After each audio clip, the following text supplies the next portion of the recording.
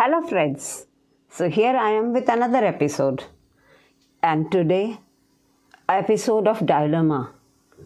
When you're dealing with teens, these things are bound to happen.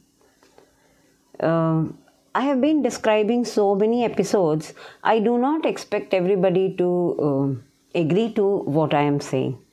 But yes, I'm just giving my perspective of things which happened.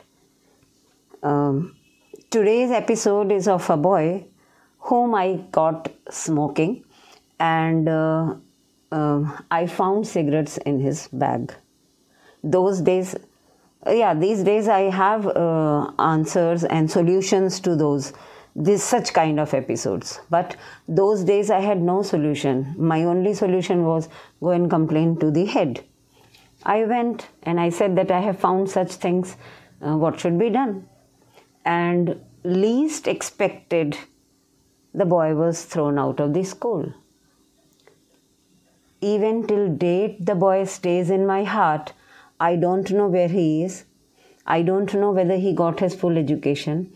I don't know whether he got good education and what he is doing. Is he happy in life?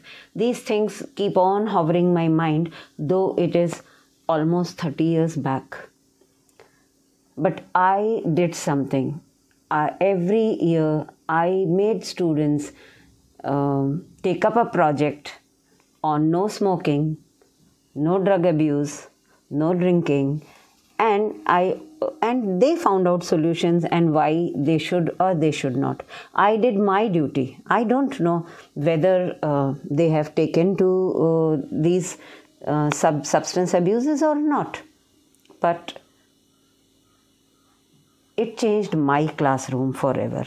It changed my way of thinking. And I never went and complained to anybody because this was not what I wanted. A drop out from school. The only time it happened. It pains me even till date. I will come up with this story further and maybe carry on for 1 or 2 episodes more because this is an important issue.